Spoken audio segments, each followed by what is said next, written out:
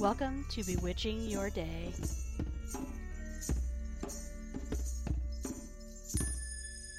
Hey guys, Mary Meet, and welcome to episode 13 of Bewitching Your Day.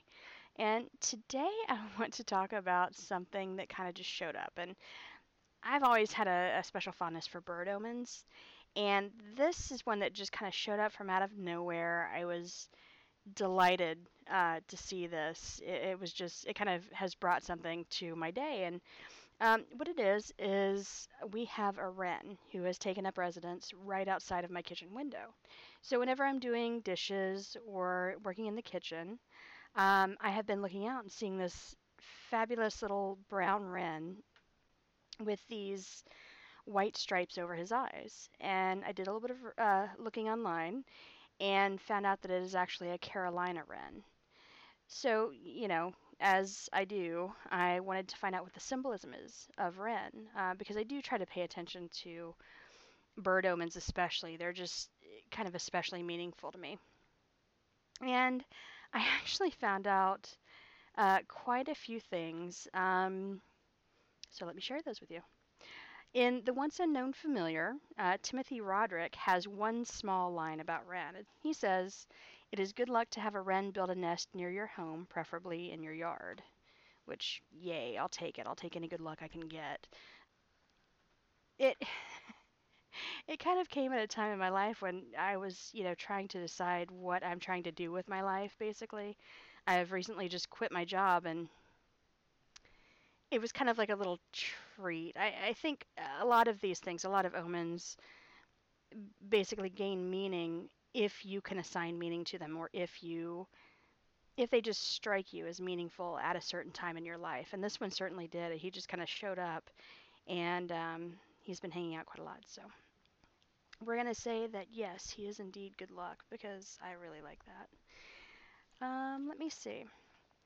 In the Women's Dictionary of Symbols and Sacred Objects, Barbara Walker says about the wren that the Druids considered it the supreme among all birds.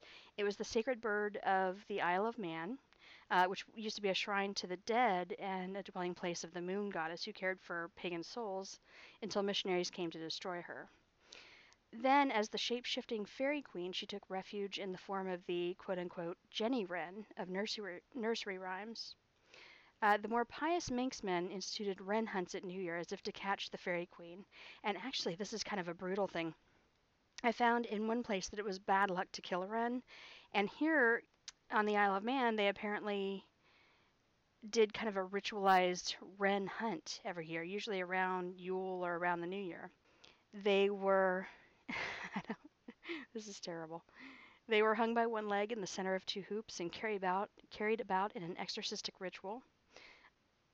Yeah, so, and actually in Somersetshire, it was hunted on the 12th day of Christmas and enclosed in a box surmounted by a wheel, representing the wheel of the year.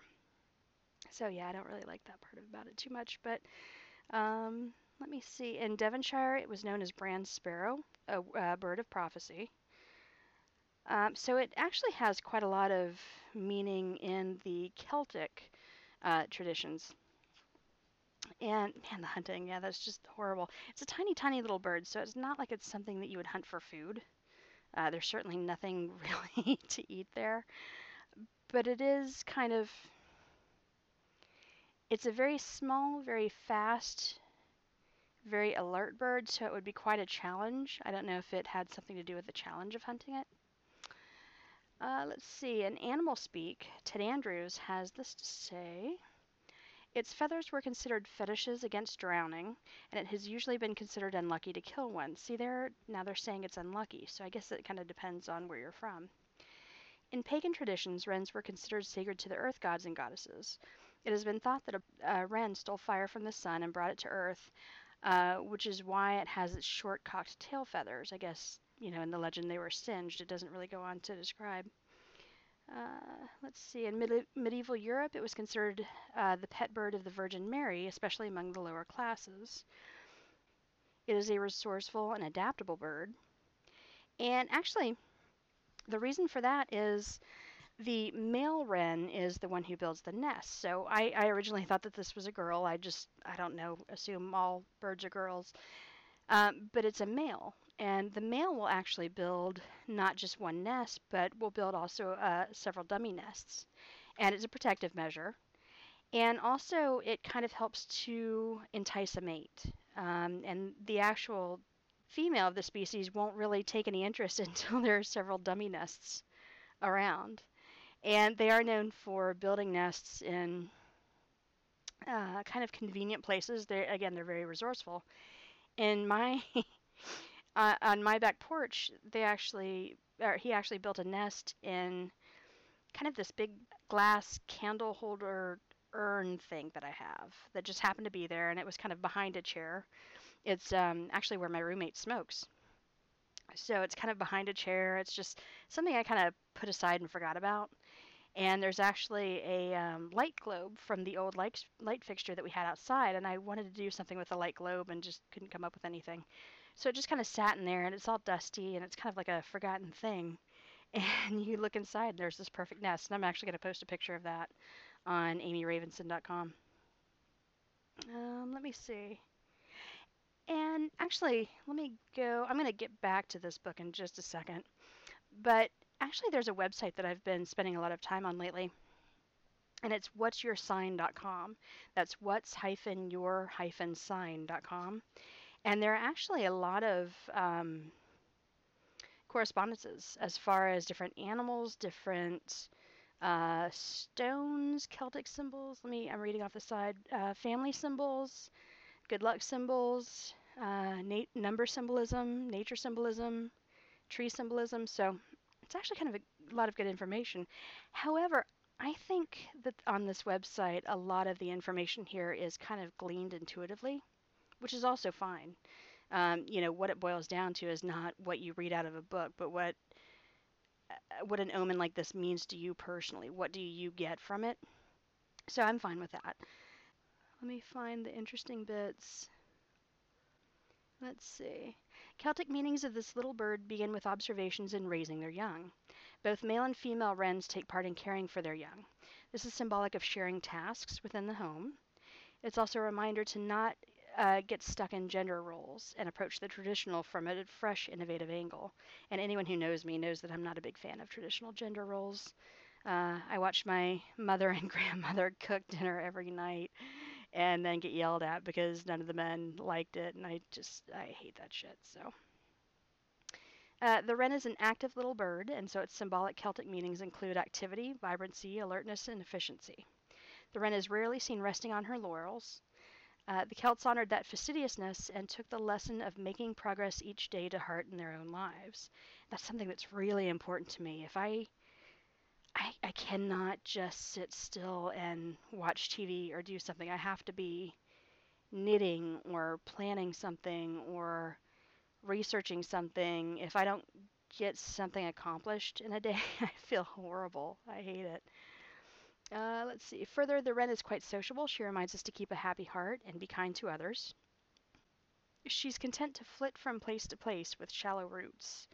This is symbolic of the old adage, home is where the heart is. It's interesting. So we won't expect to see them around much.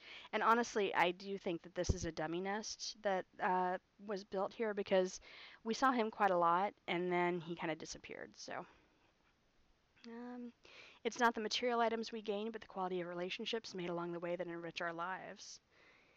We can also interpret the wren's flighty ways as a message to branch out, expand our circle of contacts, and step out of our habitual rounds in life.